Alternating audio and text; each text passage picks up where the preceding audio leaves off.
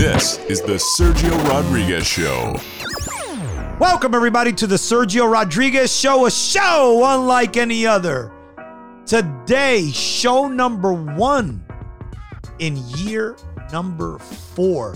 What a phenomenal run we've had with the show the first 3 years. And I thought that year 4 should be kicked off with an interesting topic. Fantasy football. It doesn't get any better than that. And everyone who watches the NFL in some form or another deals with fantasy football. I mean, I would tell you that you'd be hard pressed to find guys who aren't involved in this as deep, I would say, as your regular Joe on the street. I mean, it is a fascinating topic. It takes up countless hours of conversations by phone, between friends, group chats, etc.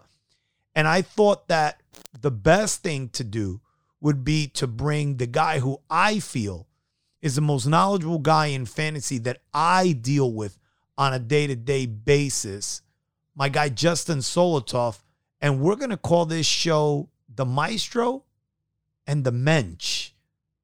Did I just blow up the spot that you're perfect, that you're Jewish? That's perfect. Maybe a little bit more Yiddish accent. How would you say that? The Maestro and the Mensch. Thank you for joining us. You're welcome, Serge. I'm honored to be on. I appreciate it because, like I said in the intro, a lot of people are always seeking information. And everybody's got different ways of doing it. And when we get into the show, you're going to realize that I know I'm going to learn stuff from you for this year because you are always, deep into this. But I'm sure you're going to learn how I go about using the gambling aspect from doing my gambling shows during the week and stuff like that. I use gambling a lot for fantasy, and I'm not sure how many people have gotten to that point. I know they pay attention to the totals in game. They might say, well, I got 2 receivers, right, and I'm going to go with the game that has the highest total. But there's a little bit more that goes into that. Right. There's a different strategy to all the people out there who are doing the daily fantasy type leagues that, you're trying to pick your team based on who's going to do the best within that specific game. And also guys who are doing different types of fantasy leagues. There's head-to-head fantasy leagues, and I'm kind of old school. The leagues that I run are rotisserie-based leagues, which are total points-based leagues throughout a 16-week season with places like 1 through 4 based on who has the total cumulative points by the end of the season. So there are different strategies in terms of drafting different types of leagues. And most of the magazines that you see are based on probably more rotisserie-based leagues because they give you total projections, kind of forecast throughout the entire season, which is hard to do to match up on a head-to-head basis. A lot of these sites do a good job if you punch in the categories that you're using, the standard categories that you're using. They do a good job of breaking down players based on that and then ranking them accordingly.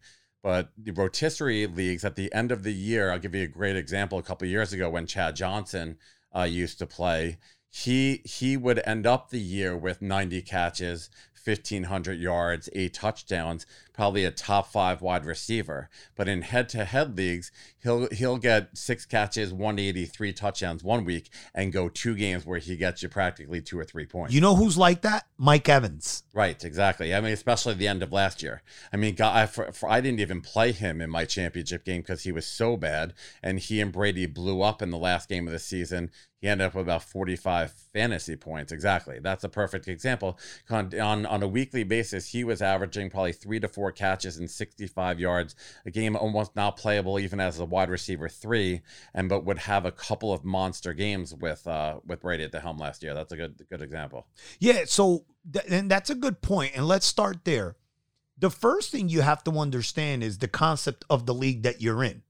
Because like you said, there are guys that are quote unquote role players who will be more consistent in a head-to-head league than, like you said, a top 5 to 10 wide receiver who's a home run hitter for 5 weeks and ends up with great numbers at the end of the year, you might not get the same value in a head-to-head league. Right. Specifically in the difference between non-PPR standard scoring leagues, half PPRs and PPRs, you have to even break it down one segment further. Why don't you explain that? Because a lot of people, because I'll be honest with you, the league that I run is a 3-player keeper league, and we've always been as close to NFL rules as possible.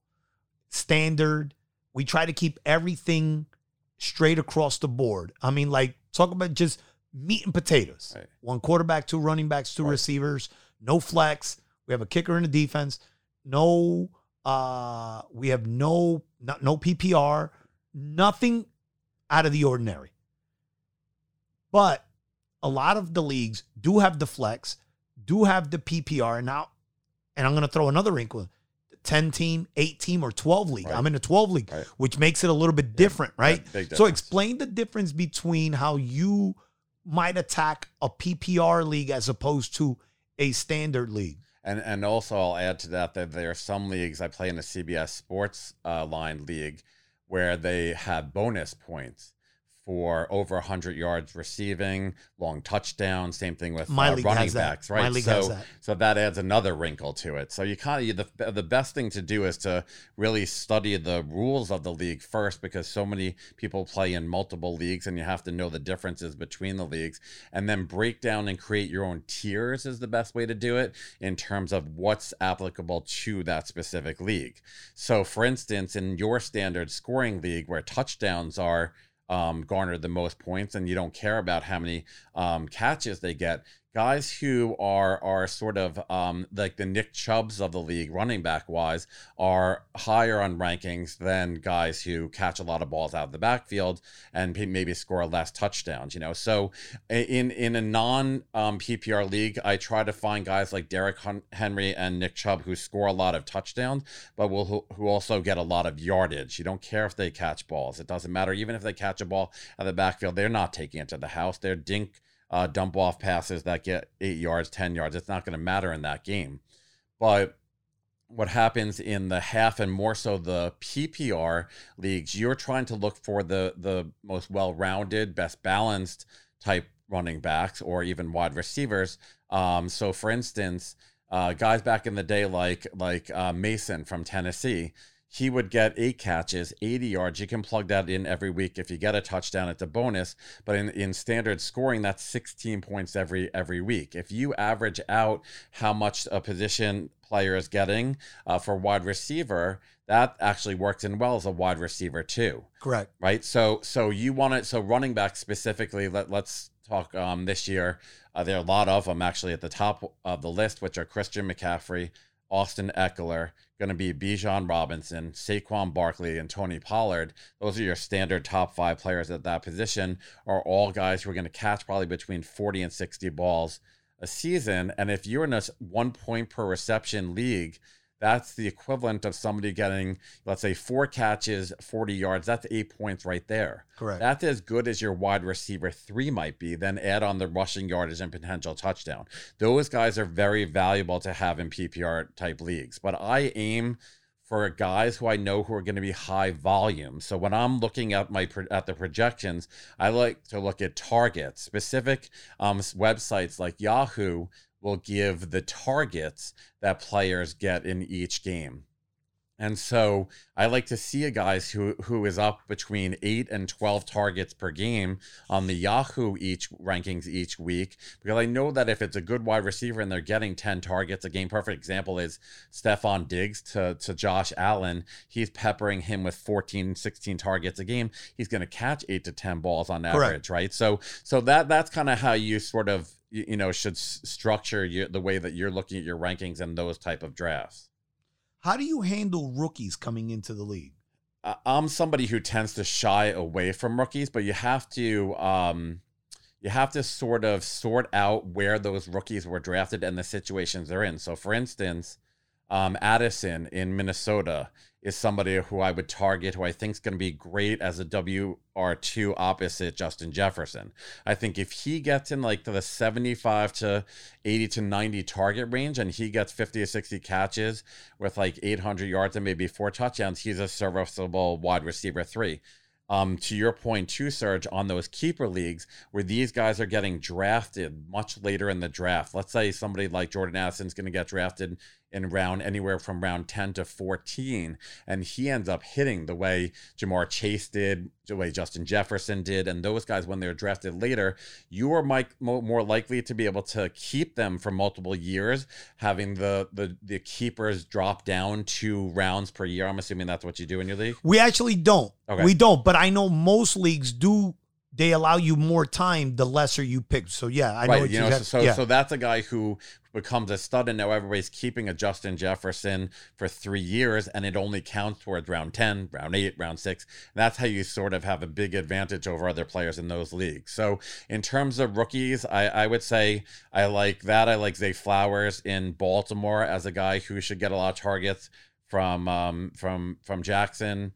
Those are really the 2 wideouts. Obviously, the wide receiver who was drafted out of Ohio State and Seattle is going to be a wide receiver 3 on that team. But, I think Lockett's getting a little bit older, so I think he might slip into the 2 range. So rookies in terms of that, and obviously Bijan Robinson's the biggest upside running back in Atlanta Falcons offense, where they have an average quarterback in Desmond Ridder, and he can catch a ball in the backfield. Great blocker, great running back, goal line running back, should get touchdowns and won't see the bench much. Okay. Injuries. Okay. And I know that we're covering all this stuff right now before we get into players, and, we're going to get into all that. But I'm trying to set a picture of what goes through your mind as you're preparing for your draft. Because yeah, the player stuff is simple, but there's a lot of other stuff. Like I said, the ideology that you would have going into certain scenarios. We spoke about the rookies. Speak to me about the injuries. How do you handle a guy like a Barkley who has missed over 20 games in 5 years, essentially the time? He's basically missed a whole season. How do you handle a guy like that? And then, but obviously he's a high talent that could make a difference and win you a year. How much importance do you put on injuries? I mean, I would place a great importance on that. Actually, being a physical therapist and sort of knowing the details and the timeline of how long injuries take to recover in season, and how likely guys are to come back at 100% off season, I place a huge emphasis. I mean, I tend to be the person who, even on really good players, ends up trying to trade those guys who get injured, because I just don't like holding injured players. Not only do they take up bench spots, which in some leagues they're short bench spots. I play in a league that only has 5 bench spots of Correct. one of them, right? But or I don't know if they have an injured reserve even spot for that. But also, how effective is that person going to be having come back from that injury 2, 3, 4 weeks in? So let's break it down into this off season. Guys who are injured, specifically, let's say Tony Pollard, who had a really bad injury in surgery coming off Breece Hall. Breece Hall, coming off of essentially big years, but at the end of the year got injured, who are all ready to kind of roll right around now and come back. But you should take that with caution, because let's take Breece Hall, for example. He's coming off a major ACL, the evil triad in the knee, and major ACL reconstructive surgery. I would be a little bit careful with him, because you have to temper your expectations off of what he did last year. So he exploded onto the scene, was probably the number 1 running back drafted out of in the draft the year before, and had a great rookie season until he got hurt. So he's the guy that you feel might be better in a head-to-head league, because you can benefit from him week 6 Yes. through 17. Right. Head-to-head leagues, I'm playing with the playoffs in mind. Correct. I'm okay going 500 in the first 8 weeks, but I want my guys to kick it sort of, towards playoff time. Same thing with suspensions, like Williams in Detroit. Kamara. I'm very high on Williams in Detroit to catch in the, between the 6th to 10th round, because I think he's going to be a stud wide receiver in that offense opposite one other receiver there, right? They don't even have Hawkinson to throw to. They don't dump the ball to Swift anymore. So it's really, I'm on St. Brown. Right, Philly. So I would say for Breece Hall, and it still scares me a little bit if I'm doing my drafts in the next week or week and a half, that's the team that could end up with Dalvin Cook. So I'd be a little bit careful on Breece Hall. In terms of somebody like Saquon Barkley, whose injuries were in the past, and he had major injuries to ACL reconstruction and a major high ankle sprain and broken ankle, that he has shown that he recovered from those injuries, made it through a full season last year, is coming back pretty healthy, works hard in his off season. So I'm less afraid of him. Tony Pollard, who you see on everybody's must draft list, I'm very high on him, mostly because he has no competition from Ezekiel Elliott unless they sign him again. And I'd be tempered on that a little bit. That's definitely a possibility that Zeke, if he doesn't sign, goes back to Jerry Jones based on loyalty and garners a lot of the goal line touchdowns that he stole from Pollard last year. But I'd be a little bit careful there, because his injury, like Breece Hall, will alter the way that he's running. Breece Hall's game specifically was predicated on stopping, ghost, cutting, and quick burst type movements. That will not be there for the first half of the season. You can see that on the injury that Pollard had, both of them combined off of Odell Beckham. Beckham had the ankle injury and the ACL injury, and is sort of a shell of his former self. I mean, he's coming to a decent Baltimore situation, but he is, older and coming off of both those injuries. And when he used to take the crossing routes for 5 yards and take it to the house with the Giants, that's not the type of player he is anymore. So I caution against guys who have injury. I drop those guys. If I can draft a comparable player at the position, I tend to draft a healthier player. Last question before we get into players. Certain leagues have limits by position. I know we just went to that in our league, right? 5 running back limit, because in a 12-player league, you're trying to limit somebody stacking 8 running backs because they have a quarterback that they're going to play all the time and not going to match up with. Or in a situation, I know last year in my league, somebody had Tyreek Hill and Adams. So you were never going to match up. So they rode the whole season basically with 2 wide receivers. They only picked up a wide receiver on the weeks that those guys had buys. If you have limits on position, do you focus more now on handcuffing the starting running back with the backup? Or once you have your 2 starters, you really just go best available, you're not even going to sweat that? I think there are 2 different types of strategies. So everybody is very intent on backing up and handcuffing their superstars. My issue with that is most of the backups are not that good.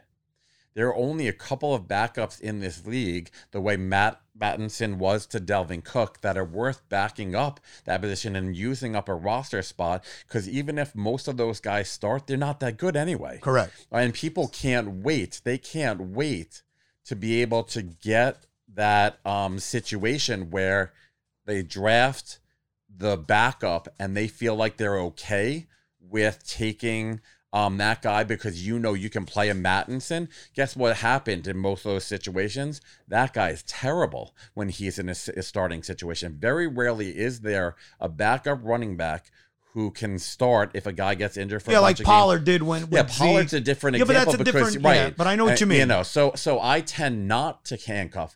If I am in, it's based on different strategies. If I am going heavy wide receiver, so there's a devaluation of running backs nowadays.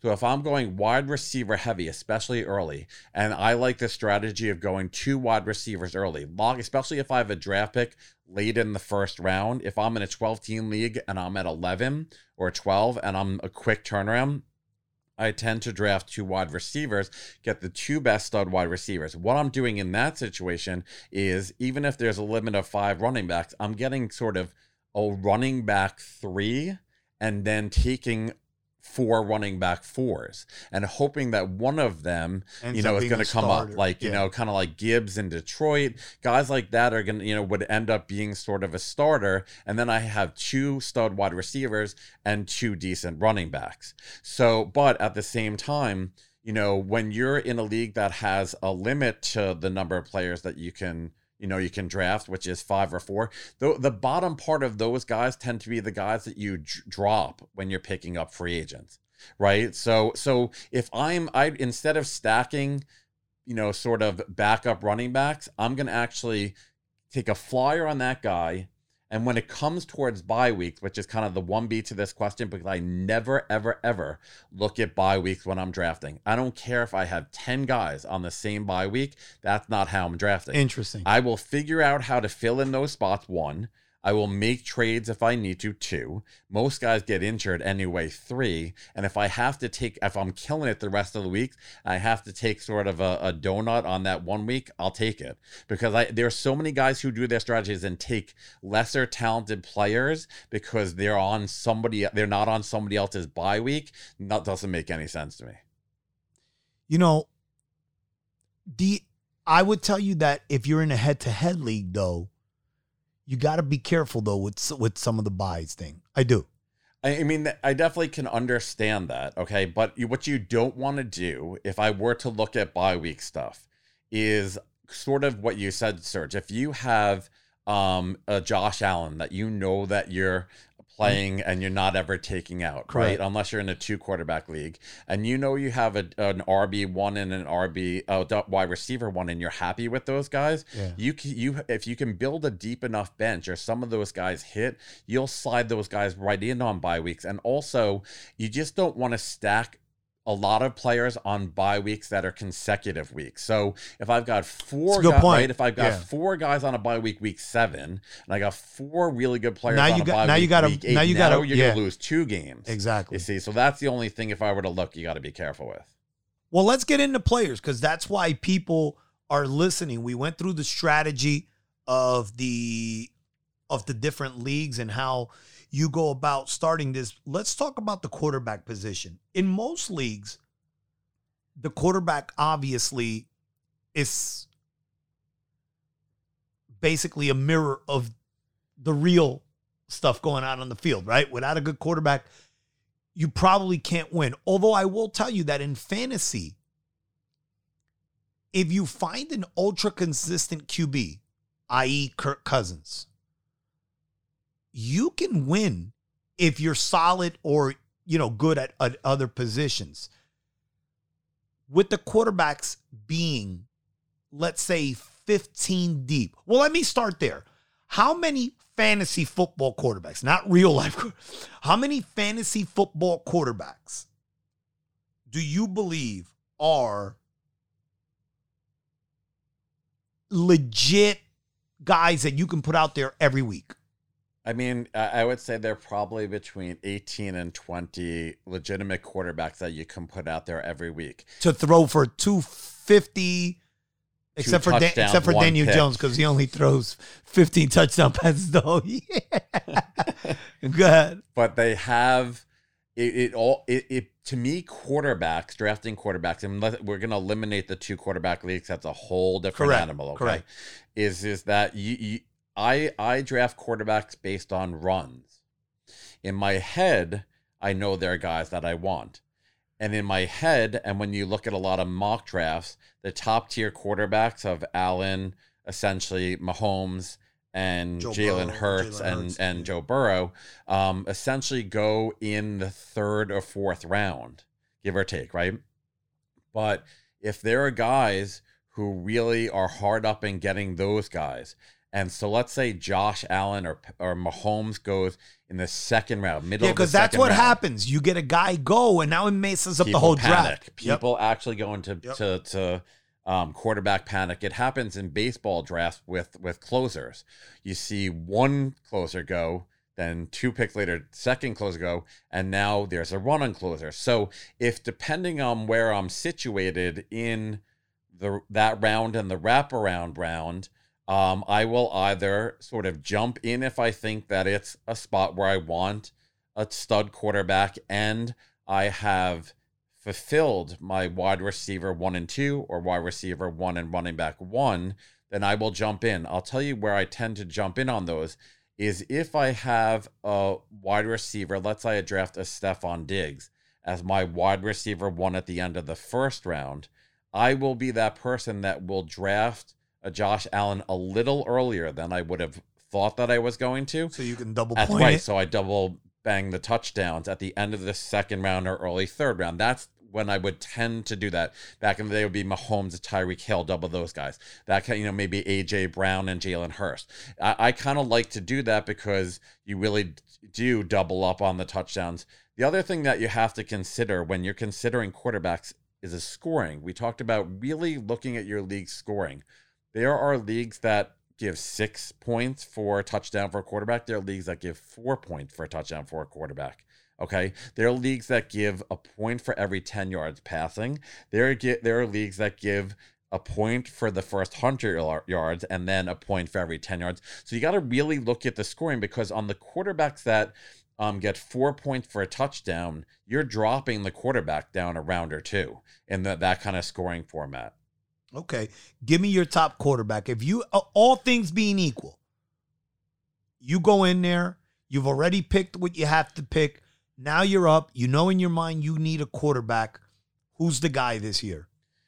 I would say most people would say Mahomes or Allen. I have 2 issues with those guys, if you could even fathom.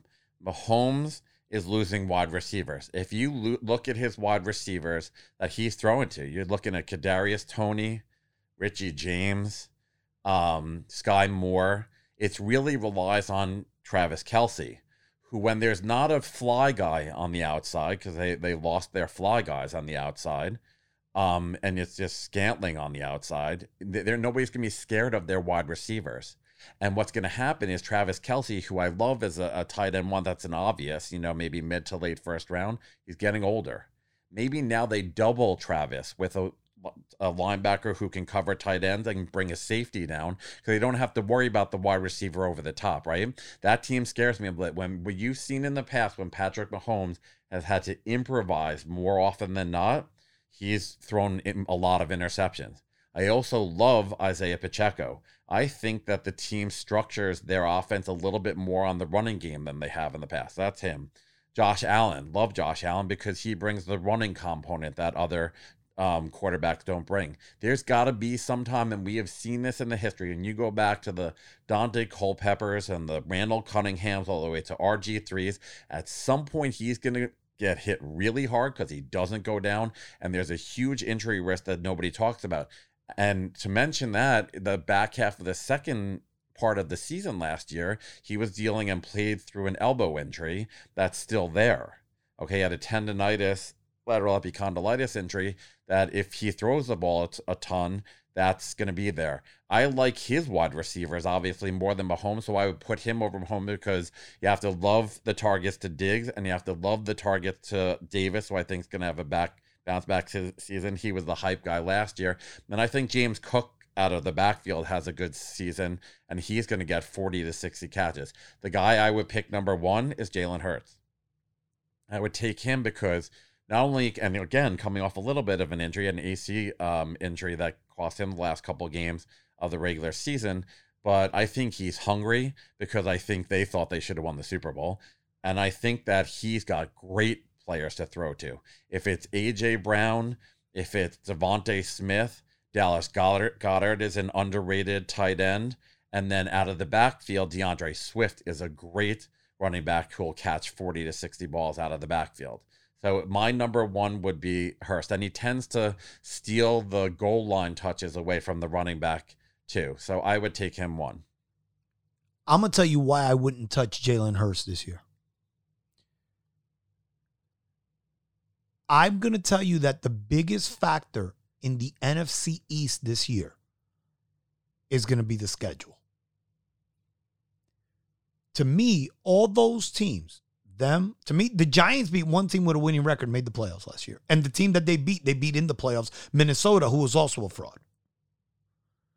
The Cowboys and the Eagles, to me, got fat on a lot of bad teams last year, particularly the crossover in the AFC. I don't know if the type of offense that they were benefiting from last year, statistically, we're talking about Hurts, being able to run and all those double options, I don't know if that's going to be there like it was this past year. And you know, in fantasy, unlike real life, and kind of one thing that a lot of people don't look at, and I know we talked a little bit off the air about having to look at are the teams playing in the stadiums that are enclosed versus bad weather, and the bad weather teams obviously are more affected by the cold and the snow, like Deshaun Watson. He might run more in the winter months, stuff like that.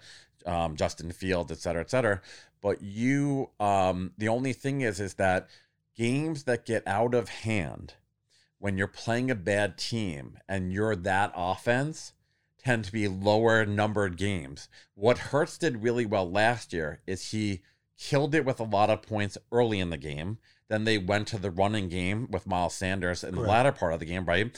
When you're in more competitive games and you have a good defense like the Eagles do, their top 3 defense, he's going to have to really use Well, he's going to play wheels. 4 quarters. He'll play 4 quarters. You're right. And he'll have to use his skill set players, right? When games get the ideal, ironically, and this is sort of Dak Prescott type numbers. We talk about that, Matt Stafford empty type calories, numbers, right? Empty calorie, Dak. There's empty nothing but empty better calorie is great in fantasy world. There's nothing better. You want a quarterback who is a good quarterback with good weapons with a very bad defense. There's no better recipe for success than that. Yeah. So I understand your point. Definitely possible. But I think that, it's interesting because the Cowboys have an aggressive defense. The Eagles have a pretty good aggressive defense. Giants defense is getting better. Redskins getting a little bit better. But I don't think that they're defenses that will stop all their weapons per se. Rank these quarterbacks for me, and then we'll move on to the running backs. Trevor Lawrence, Justin Herbert, Lamar Jackson, Aaron Rodgers, Dak Prescott.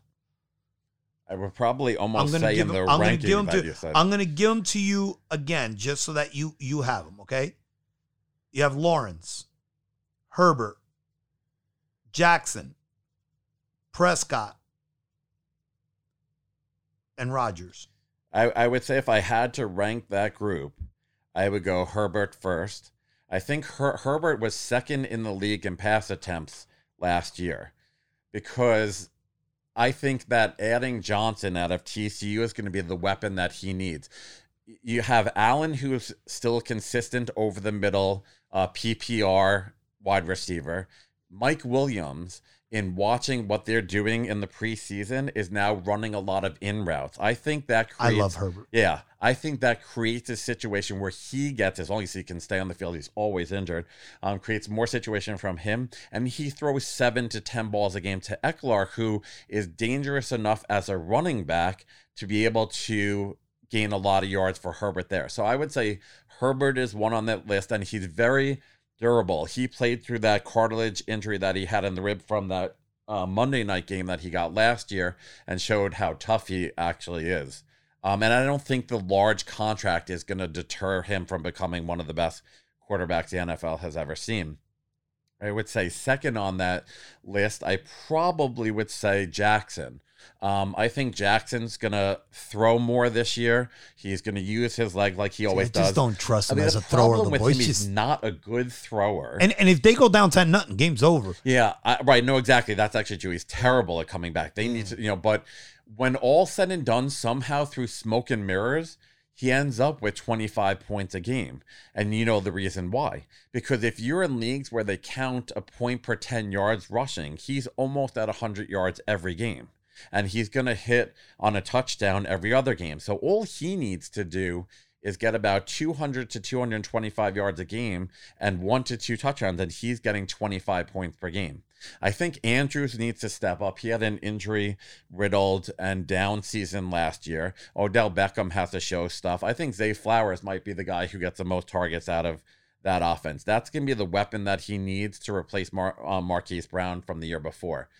I love and I'm very high on Trevor Lawrence, mostly for one reason, and we haven't gotten to the wide receivers, but one of the wide receivers that I think is very much worthy of a late second, early third round pick is Calvin Ridley. he missed last year not because of injuries, but because of a gambling issue, right? So that's somebody who's coming fresh. And I've never liked him as a 1, but I love him as a 2. Great as a 2 because of the targets. People always said he needed Julio Jones on the other side. Who's on the other side of this? Christian Kirk, those guys, they're average. But Travis Etienne, while I like him as a running back, is not a pass-catching running back out of the backfield. Trevor Lawrence, while he can scramble, kind of like Aaron Rodgers, did when he was younger, he's not a running quarterback. He's going to be throwing the ball 35, 40 times a game. There's your situation. And they're going to win that division. Right, I definitely agree with that. There's your situation of an improved defense because they're good in the front 7, but not a defense that's going to hold teams to 7 to 10 points. These are going to be shootout games. And so I like Trevor Lawrence a lot in that situation, mostly because of Calvin Ridley. If he comes back to Cam where he's in shape and he's healthy, I love him. And then off of that, I probably would go Prescott than Rodgers. Rodgers. Yeah, Okay, Rodgers is in a situation where he's going to prove himself. He's used to playing in cold weather, so that stadium not going to bother with the wind. The cold doesn't bother. The wind is what becomes the wind might issue. be different than Green Bay. Exactly. Ironically, it's better to be minus 35 than to have the winds that are in. Oh my God, yeah. I tell stadium. people all the time when I do my gambling stuff that the weather doesn't affect the game unless it's a torrential downpour on grass. The wind is the issue. Right, that's worse. That's worse. That's actually worse. You're right. And so I probably would say that situation. I would go Prescott because I think CD and Lamb's going to have an absolutely huge year. Their offense is always top. Yeah, I mean, and Pollard too. I think they're going to miss Dalton Schultz a little bit. Right? No, a lot of it. Because I actually like him, and he is one of my tight end sleepers in Houston because I think Mills has nobody to throw the ball to. There, but. I think that's going to be. I think he gets his legs back a little bit because they're missing Ezekiel Elliott in the red zone, and Tony Pollard, while he is a great running back, is a home run hitter running back. So I think I could see Prescott getting 5 rushing touchdowns from the red zone, which was sort of missing from his game the last 2 years. Okay, really quick here because I want to get to the running backs. I'm going to ask you a question. Just give me a quick answer here. Do we expect a decent year from Deshaun Watson? Yes. I said Russell Wilson was done 3 years ago. Do you even entertain ever drafting him? I mean, the only issue there and the only reason why I would entertain this is Sean Payton. Sean Payton runs the Drew Brees type offense. I actually, in that whole situation, I don't think that Russell Wilson's numbers are going to be that great. I think his ability to run now has been diminished. That's always been a huge part of his game, an underrated part of his game. I think Jerry Jeudy had the biggest season of anybody on that team. I don't trust Javonte Williams either. I think if I were to draft one guy from that team, it would be Jerry Jeudy. I think Carr's going to have a nice year in New Orleans. Do you agree? I agree with that because he has the ability to throw the deep ball. He doesn't make the mistakes that that Winston would make. And I think Chris Olave stepped into a borderline wide receiver 1-2 there. And another sleeper there on tight end. I know I'm jumping the gun a little bit. Juwan Johnson out of Penn State happened to have 7 touchdowns last year. He was a top 15 rank. He's a big-time sleeper tight end. Somebody wants to draft him as a backup or wait till the end of the draft to get him, but they've got more weapons than you think that they have. The one thing that scares me there is the sort of the amount of touchdowns that Williams gets. He led the league last year in touchdowns, having vultured all those touchdowns from Swift, in Detroit. So I think that's how they utilize him. So Carr in the red zone might be a little funky because Olave is not a really big receiver. Most overrated quarterback in fantasy this year will be? I'm going to tell you a shocking one I have to tell you is Joe Burrow. Give me the most underrated sleeper pick at quarterback. Jared Goff. I think he was consistent last year. I had Goff. I'm telling you, Goff probably started. I picked him up on free agency like week 3 or 4. He was phenomenal for me. Not good, phenomenal for me. There's your waiting on the quarterbacks type quarterback who's consistent every season. It's a weird situation because he loses Hawkinson, who was about a 60 to 70 reception guy, and doesn't have Williams back for the first 6 weeks of the season. But Amon St. Brown, who should be drafted in a ton of leagues as everybody's wide receiver 1, is good for about 90 to 100 catches. As long as Jared Goff stays healthy, I think that team is big time on the rise in terms They win of their that offense. division too. Yeah, no, I agree with that too. The running back position has been diminished in the NFL. And we get it. Everybody's gone to the by committee in a lot of situations. Or if they have an elite level running back, like the top 5 or 6 guys that we've mentioned ad nauseum here, they will milk them for 3 or 4 years. And then if you want to leave, go get your money. Right. That's your problem. Right. We're not going to give it to you. And it almost seems like there's a collusion going on now where they have an internal price that they believe you meet, and they are basically sticking to that across the board. But in fantasy football, particularly in a 12-team league, running backs are at a premium because somebody's got to play that position. And yeah, some guys benefit from the PPR league, but in a standard league like the one I have, the running back position is still huge, okay? Give me, when you look at that position, give me guys that you will not skip over if you're drafting and they're in front of you. Give me the guys that you need to have, okay? I'm going to actually make a really good point. It's funny because old school fantasy football players like you and I, who we've been doing this for a very long time, are so hell-bent and having it stuck in our head, you got to get 2 running backs first. Well, you were killing me because I told you I might keep 3 in my keeper league. But the problem is the way it's set up, my receiver that I could have is Keenan Allen. Right. Not good enough. That's my point. Right. I'd rather have Breece Hall Yes. off the injury Yes. as my number 3 Right. than to have Keenan Allen. I think I could get another Keenan Allen in the draft. 5th or 6th round. 100%. Not because I'm not really sure where you drafted Breece Hall, but the situation we talked about before, because he was a rookie, if you got somebody like Breece Hall, I got him.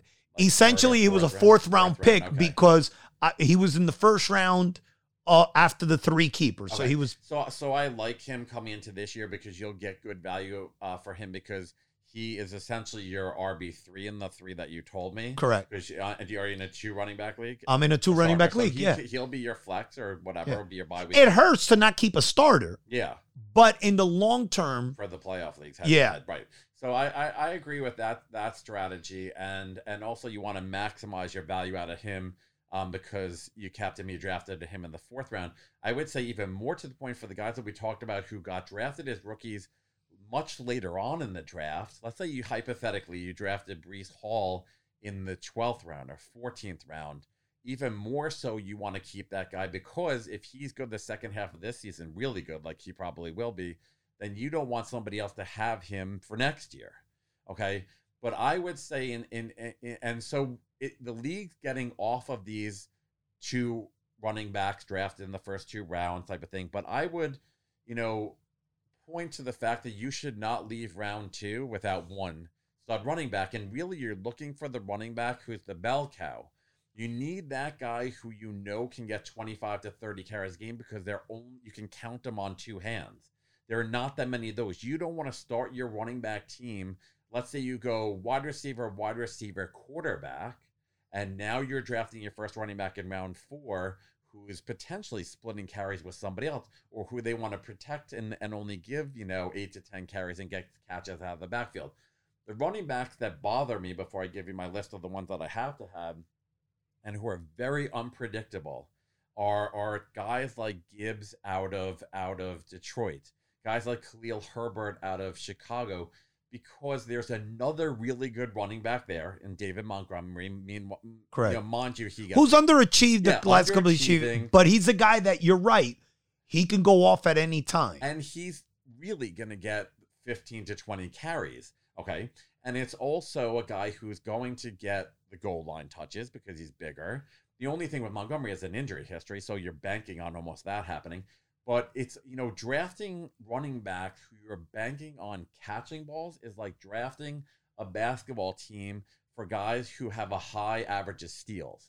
You really know how many steals somebody's going to get in a given game? You got to steal first. You can't steal first, right? That's the other thing that right? Basketball and baseball, right? Yeah. You can really that's what it is. So, and also in a head-to-head, is this guy going to have 4 steals in this game, but none in the next game. So I'm very cautious. I'd rather draft a guy who is good for, 15 to 18 touches, 80 to 90 yards, and 2 to 3 catches a game. And know I can kind of get that across where I got a better shot at 15 to 20 points, maybe a touchdown, than a guy who's a specialist. I don't like those guys. So I would kind of lean away from those guys. I will tell you, what I found interesting when I was, going over some publications and seeing what guys are thinking with running backs, right?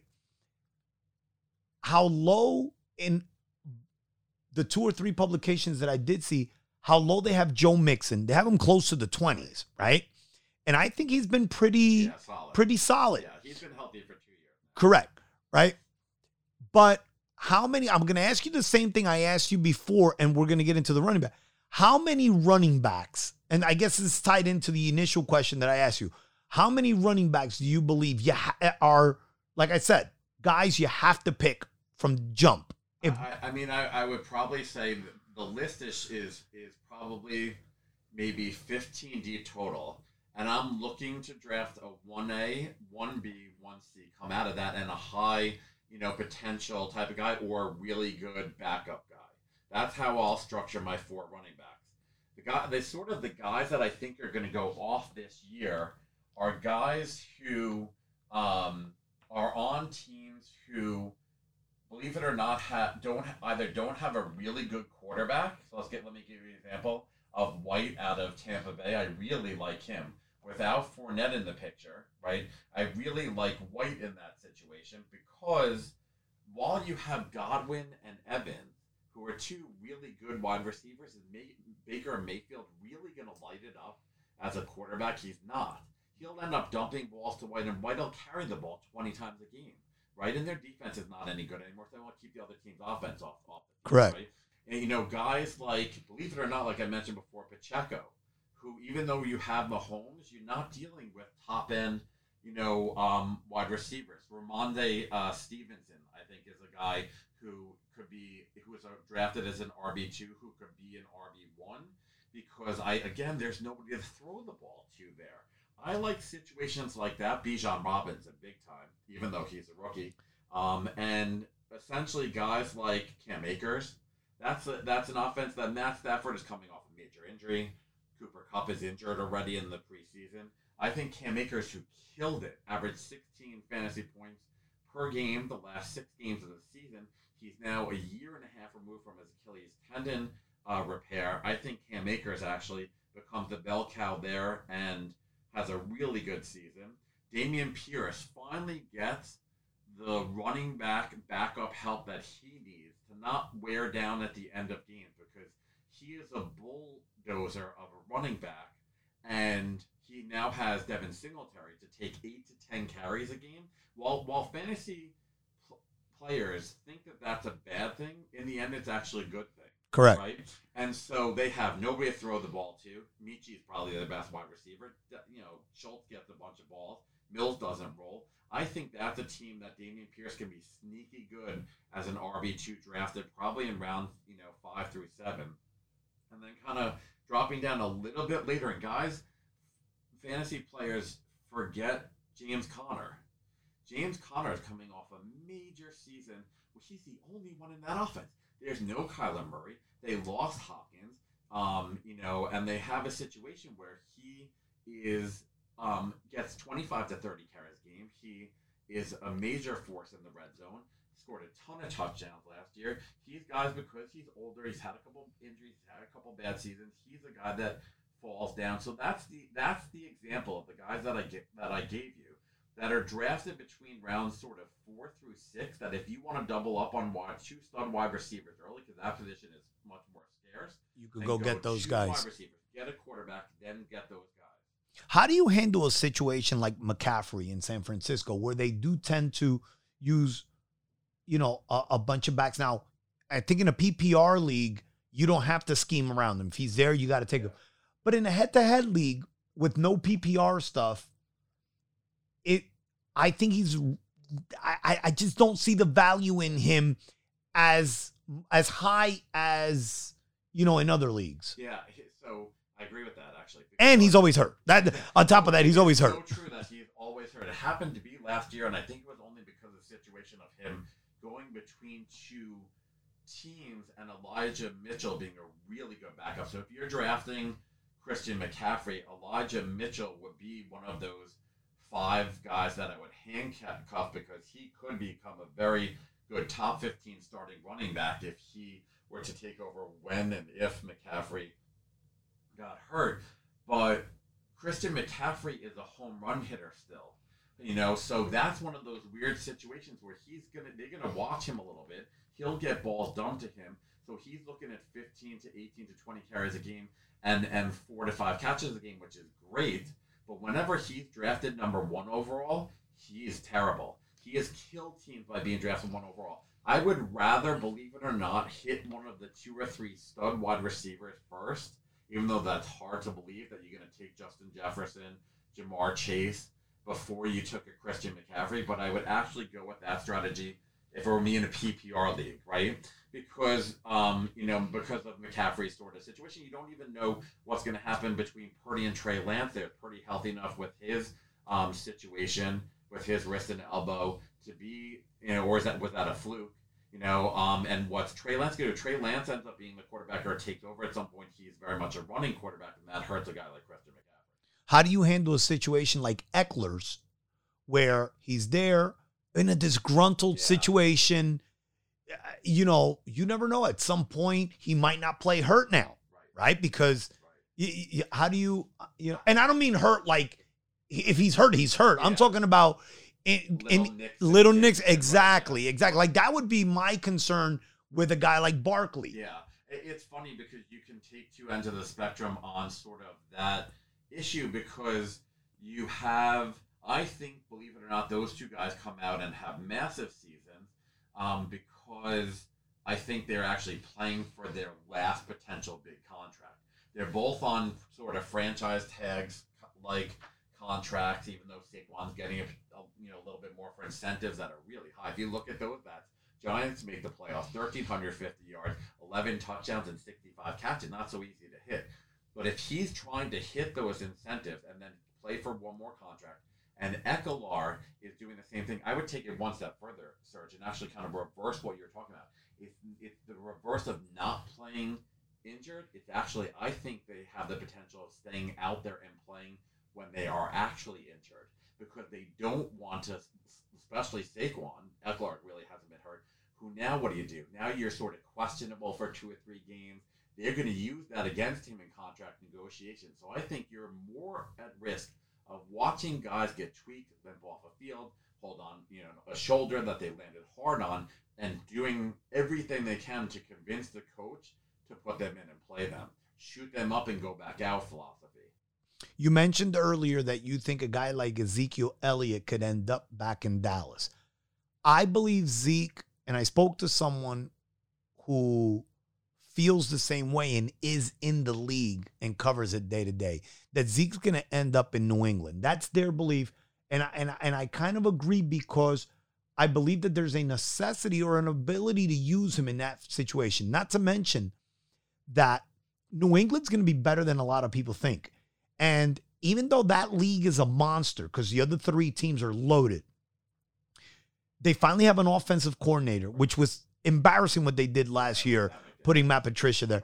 But they have a real offensive coordinator. They look good.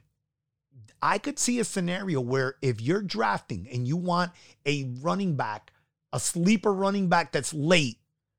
Now, Zeke is done by his standards. He's not that good anymore. But he was still very productive. He was actually dropped in a lot of leagues. Exactly. Picked up in one guy's leagues last. Exactly. So I think he's a guy that could end up, you could take in the round 12, 13. Yeah. And pick him up. And he might end up as a starting running back in New England, or at least doing there the same. And then I want you to touch on Cook also. And because, he's in a situation where, especially in your league, Serge, where it's a standard format where touchdowns are really weighted higher than anything up to this point. He's the guy who's getting 2 touchdowns a game. That's why people won last year off of 55 yards, 2 catches, but 2 touchdowns and getting 18 points. Correct.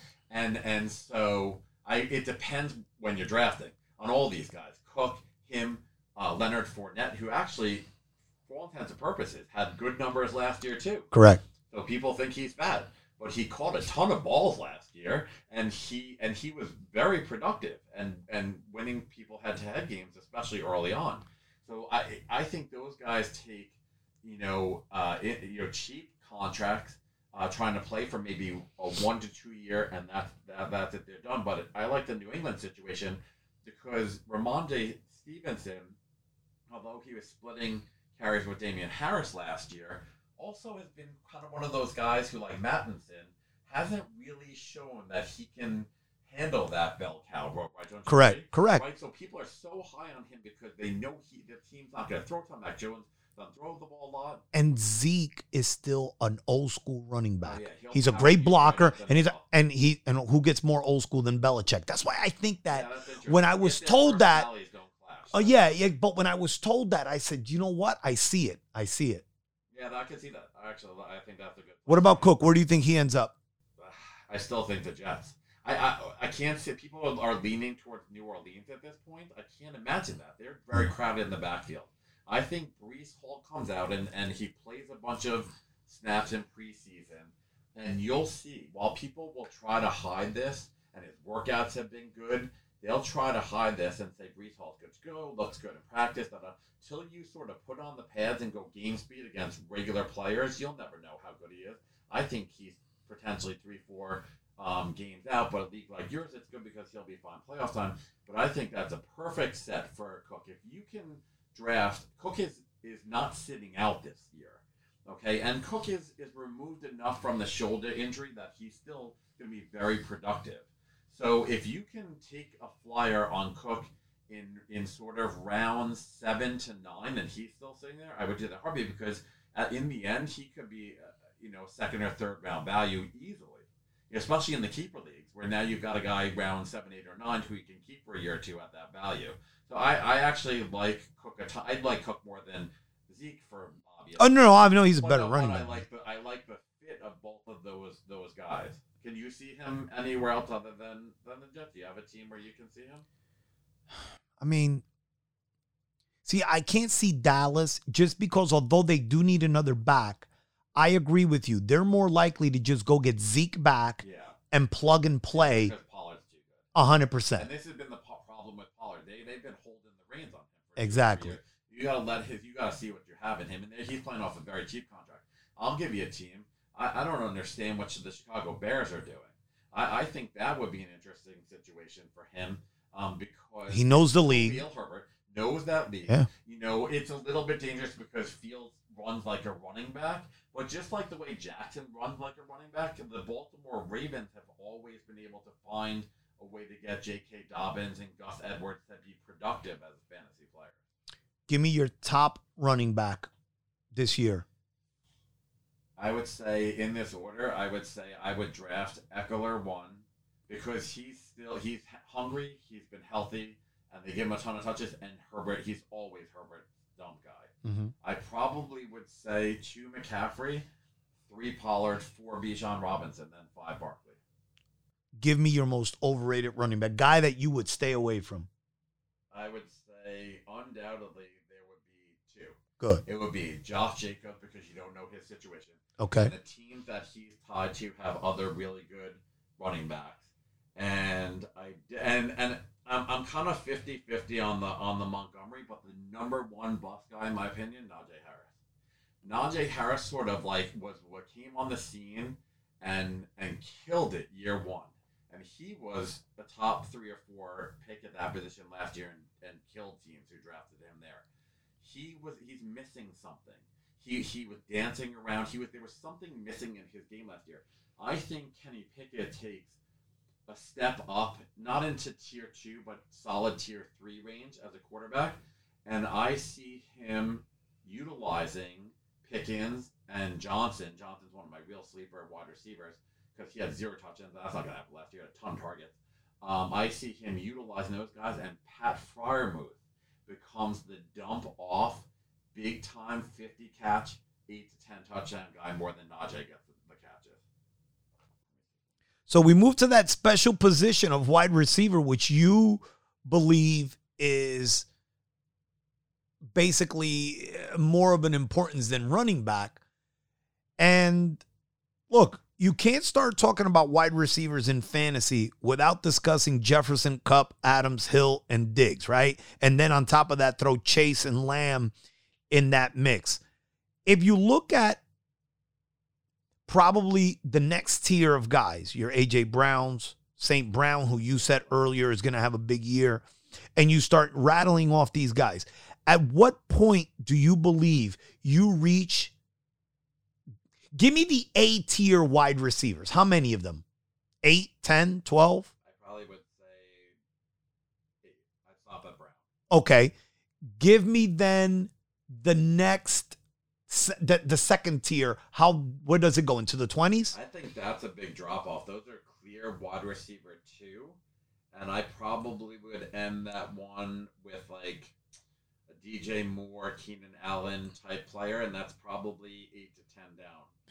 Yeah, because you could because there's guys that I've seen in, like I said, in that they're predicting in the fantasy football stuff, guys, and the reason I go to it, and let me tell you something.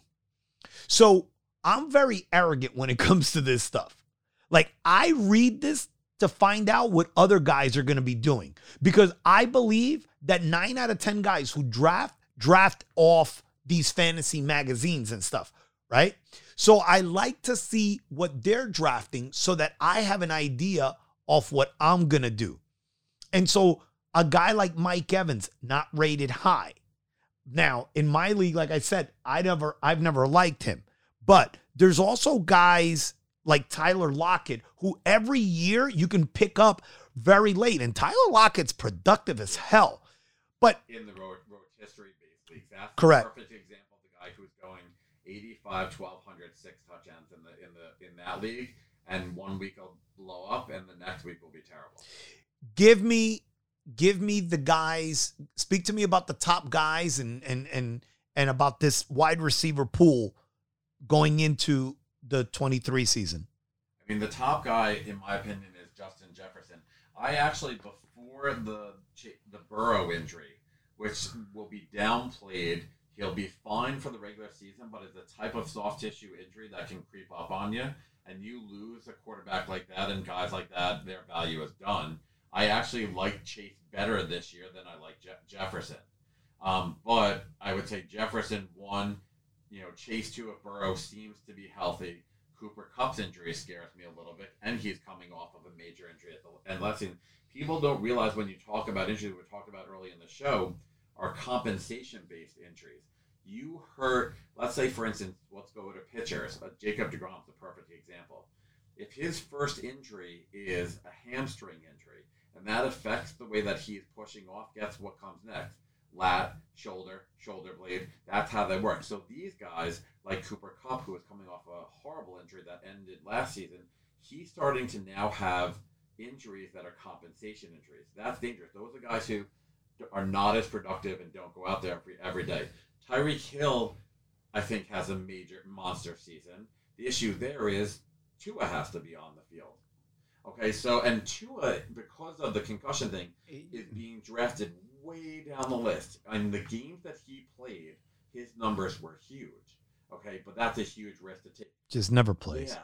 But, that's Waddle and Hill are tied and become wide receiver 1 and 1B if Tua can make it through the game, and become wide receiver 1B, 1D if he's not playing. You saw last year. I love C.D. Lamb. Me too. I love C.D. Lamb. I think he jumps guys like Steph Diggs, who I think are just getting up there in age. He's another one with the disgruntled stuff that we spoke about with Eckler. Yeah, exactly. Contract-wise, too. Mm-hmm. I think, and he's over the dropsies. His first year dropsies was killing him. And so Dak went away from him. But, the guys that used to protect Dak, like Beasley and those guys, right, and Witten and Schultz are not there anymore. So being that CD is a great route runner, I think he's going to be fine. And guys that I love A.J. Brown because A.J. Brown has great separation. A.J. Brown is probably the best deep ball guy out of this draft and the guy who could hit the home run. Garrett Wilson easily gets 100 catches if his ankle proves to be healthy. Speak to me about Chris Olave, because he had a big year last year as a rookie, right? With terrible quarterback. Exactly. Now he's in a situation where he's got a very good NFL quarterback. How will year 2 be? I think he's going to be a top 15 receiver. I think what Carr does pretty well is he's a decent deep ball thrower, and Olave is a reception PPR monster. So it's interesting to see how they take advantage of that. And funny enough, having owned Devontae Adams last year, and I thought that Devontae Adams hit big on the deep balls with Carr, and Carr missed the passes that Aaron Rodgers drilled into Devontae Adams last year. So I'm very curious to see. Olave's not a big wide receiver. He's 5'10", 160. I'm very curious to see what happens to Olave with Carr, who's not as accurate but a better quarterback than Wilson. Also, Kamara doesn't get a lot of catches like he used to eat those up in the backfield, and Williams is doing nothing out of the backfield in terms of catches. So I think Olave is good, the wide receiver too for 80. He was not a big touchdown guy. He's a guy who's going to have to take his short passes and take it to the house. Like I alluded to earlier, Calvin Ridley can have a huge year, and in Jacksonville. Speak to me about McLaurin, because McLaurin in Washington has done a phenomenal job without having consistent quarterback play. It almost doesn't matter. Correct. You look at rankings, he's 15 to 22 on most rankings. He's as consistent as they come. Probably the third best route runner in the league, and he behind, believe it or not, DeAndre Hopkins. Like we alluded to, CD Lamb, that the issue there is he's not going to be the guy who will blow up for you with 10 catches and 150 and 2 touches because the quarterback's not capable of that. Then they're going to lean on Robinson and Gibson in the backfield because that's where their strength is, sort of up front with the hog mollies. Because so I like McLaurin as a sort of low-end wide receiver 2, fantastic wide receiver 3 that's definitely being overlooked. I'm going to give you a sleeper. Juju Smith-Schuster. Now, I'm telling you he's a sleeper because I just believe that offense is going to have more continuity this year. Last year, you couldn't have anybody outside of Stevenson from New England on their, nobody in their in a fantasy league had anybody from New England, right? I think that a guy like Schuster is going to be able to get you 70 catches. Again, I'm not saying he's going to be a wide receiver 1 here, but if you're a flex league, a league where he's your number 3, a guy who might have to play a couple of times because of buys, I think Schuster's going to have a nice season. That will be a very late draft pick there too. Yeah. Guys that the guy who I'm interested to see is Devontae Smith, who again, a great route runner, who had a great second half of the season, and I want to see how he plays off of sort of Smith there to have AJ Brown there. So he's somebody that I'm kind of like keeping an eye on. He's definitely going to be wide receiver 2 in this league. I think guy who's being overdrafted and drafted way too high, DK Metcalf, believe it or not. Yeah, and that was going to be my next question. Who are these guys that you would say, hey, I'm going to stay away from these guys? It's so hard to stay away from him because he's a physical freak. And, just like Mike Williams, you fall in love Mike with Williams him. Always hurts us. But, and Metcalf was hurt in a freakish way last year, came back pretty early and had some big games, but in head-to-head leagues, he's just not consistent enough. And you have Lockett there now, and then you have JSN there now, so they're going to be taking targets away from him. And believe it or not, a guy who we didn't talk about running back-wise, who had a great year and winning people games, who is not being mentioned at all in terms of running backs is Kenny Walker. Because he's a guy who was, at 120 yards a game and 1 to 2 touchdowns, and he's somebody who who burst onto scenes. He didn't have Penny there stealing carries from him, and I think that they're going to lean a little bit more on him. And again, I know he had a good season. The defense was really bad. Do you really put all your eggs on Geno Smith? It's still Geno Smith. Yeah. Right? And so I think. Now, I will say this, though. I get the whole Geno Smith thing, but that division's terrible. That league's going to be bad. Again, that's why they lean on the run a little bit. I mean, it's the 49ers, and that's it. I mean, Seattle could end up with 9-10 wins just because they might be 3-1 in the other games. Yeah, they're better offense than people. Yeah. I'll give you a good sleeper too. I think this guy breaks out this year too if the quarterback play is consistent enough, and it ends up that McCaffrey isn't catching 100 balls at Brandon Ayuk. I loved him out of college at Illinois. I think each year he's sort of working his way in that offense, and he has sneaky good numbers. You look at his numbers last year, he actually had really really good numbers. So I like him as a wide receiver too, around like 5 or 6. Who would you stay away from? Deebo Samuel? I think Deebo Samuel's getting drafted way too high too, and he's not running the ball anymore. You saw what happened last year. First of all, he's gassed, and he's injured too much. And because they used him RC, they tried to pull back from that, and it took away from the majority of his value. Tight ends always mess up every draft too, right? Because with the tight ends, what ends up happening is these guys, somebody early in the draft will take a tight end. Now, not Kelsey, right? Because we know he's going to be there. But somebody will come up and take a Mark Andrews. Then somebody picks up Kittle or Hawkinson, and then you get that run, right? I would tell you that if you really look at the league right now, you could, after those, you could get a good tight end. I'm telling you, there's about 14 or 15. And if Hunter Henry, who was always really good in San Diego, if he can again stay healthy, now you're adding another tight end to the mix. Jones, because he's not going deep to anybody. So correct. I totally agree with that. It's Kelsey sort of, or just leave that position. I equate the tight end position to catchers in baseball when you're drafting fantasy baseball, because you always had your sort of Victor Martinez, Mike Piazza, JT Realmuto guys. But then if you don't get that guy, just let it go. Yeah. Because you're going to be reaching for the next tier, and the next tier. Correct. Good. That's a great point. The tight end tier. Yeah, like you have to go into it saying, if I can't get the first three, punt that 4 through 12, you're going to probably be the same. Because if you're reaching for a tight end tier 3 over a wide receiver 3, you made a big mistake. Or running back 3, you made a big mistake. Because I'll even so much as back up my quarterback before I actually, with a good quarterback, a top 15, before I actually take one of those tiers. And there's parity across, and also they're not consistent enough. Mark Andrews was consistent enough because he was the go-to for Jackson, but he was hurt last year. He killed a lot of teams toward the end of the season, towards playoff time. So and then Kittle's inconsistent. He had a good run at the end of the year. He's hurt all the time. As you know, as injury prone as anybody else.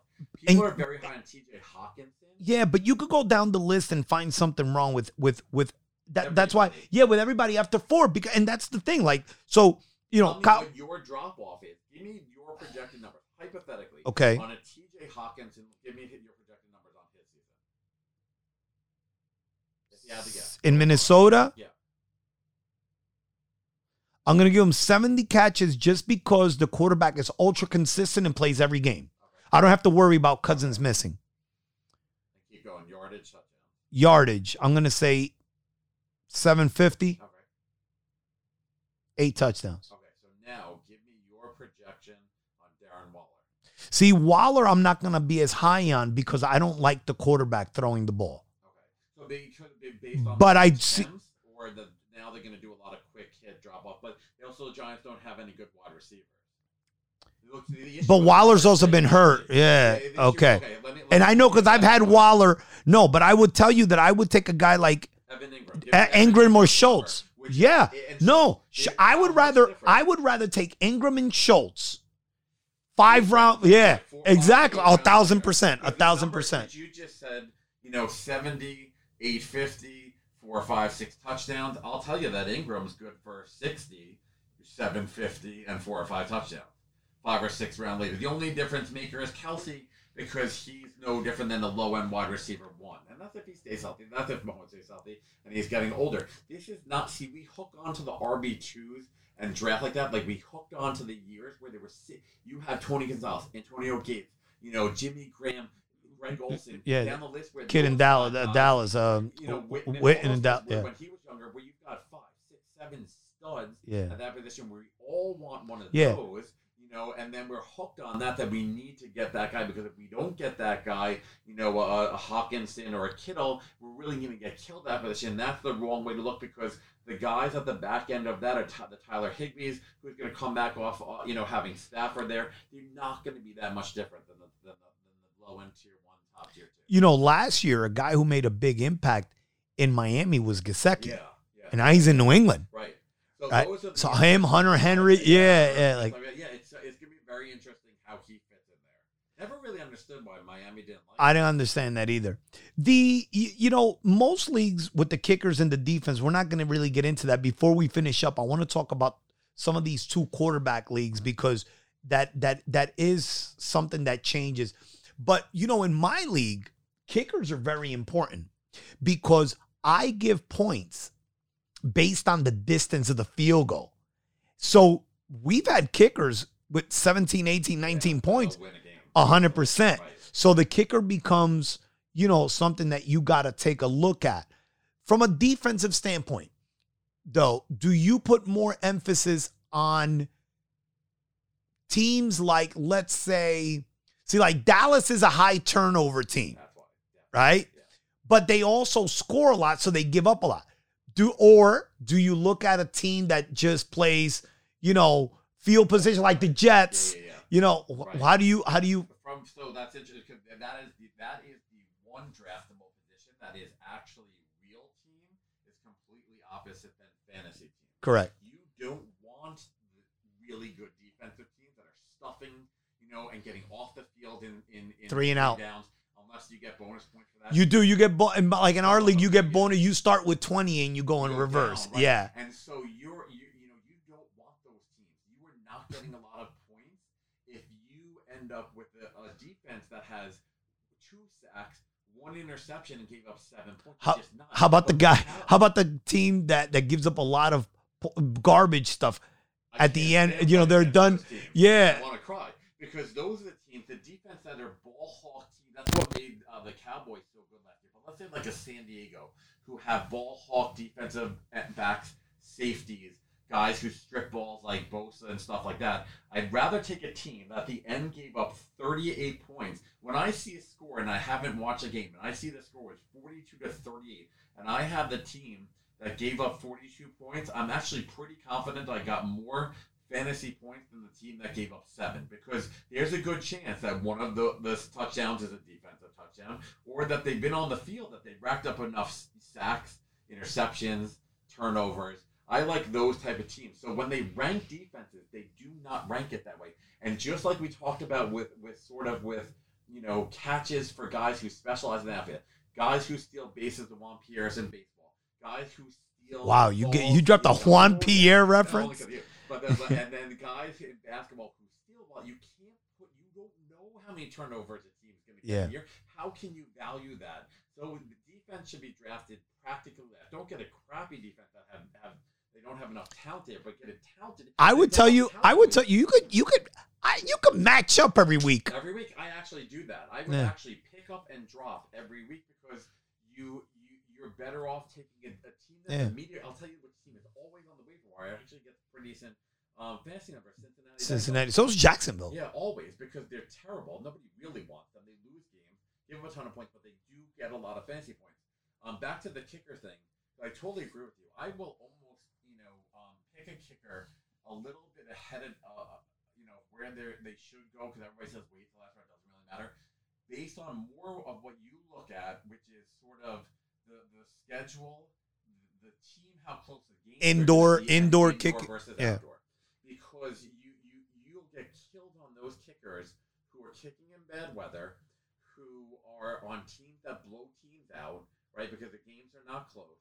and who are in situations where they're not going to be out on the And field. with everybody going for it now on fourth down, everybody goes for it on 4th and 3. Nobody kicks field goals anymore. Peyton Manning and Brady that one year. The kicker might as well have gone. Gostkowski probably Exactly. was the number 1 ranked kicker. Might have well sat on the bench the whole game because they went for it no matter where they were, unless it was the 50-yard field goal. So, but guys like Justin Tucker and guys who kick long field goals like that, who are very consistent in leagues like yours, who give extra points for longer field goals, I'll jump a round or two higher to snag a guy like that before I take a top defense, because those guys will win games for you. Give me, to wrap this up, the 2 quarterback leagues. Rare, but, I mean, it happens. You actually wrote me into doing one now. Philosophically, how does that play for you? Well, the snake drafts where there are a lot of the reason why leagues do 2 quarterback leagues, especially the ones that are 10-team, because if you're in a 10-team league, quarterbacks are so devalued because everybody's going to have a good quarterback. Now, if you're forced to draft a 2 quarterback league, right, where teams, if they're doing that, if you're doing a startup league where you want to draft 2 quarterback leagues because of the reason I just said, you have to place a limit, like you talked about with 5 running backs. You have to place a limit of 3 quarterbacks per team in those leagues, because otherwise guys will hoard quarterbacks to keep them away from other guys. Take guys who are injured, just in case their guys get injured, and kill guys off of bye weeks. I play in one league with RotoWire guys who there is no limit, and guys will, like Andre Snellings, will draft 5 or 6 quarterbacks, because then you have to trade for one of them or you're going to lose because you're not playing quarterback.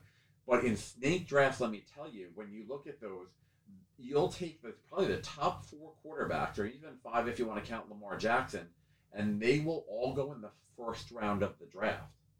It actually skews the rest of the first and second round, because now you have guys like Christian McCaffrey, Ekeler, Justin Jefferson, and Jamar Chase, who are now end of the first round, beginning of the second round. So the way I approach those is I'll feed off of guys who take the quarterbacks there. Okay, I will double up on Jamar Chase and Steph Diggs as my turn pick at the end of the first and beginning of the second round. But in my head, I'm taking 2 quarterbacks in round 3 and 4. Correct. And then I'll take my running back because they're devalued very much in those leagues. And so that's the way to work that. We do in one league that I'm in, that if you own a quarterback, you own that team's quarterback. Okay, so that you don't have to worry about scrambling to pick up the backup off the free agent list. Most of them stink. Correct. But let's say Daniel Jones went down, you automatically are the only guy who can actually get Tyrod Taylor.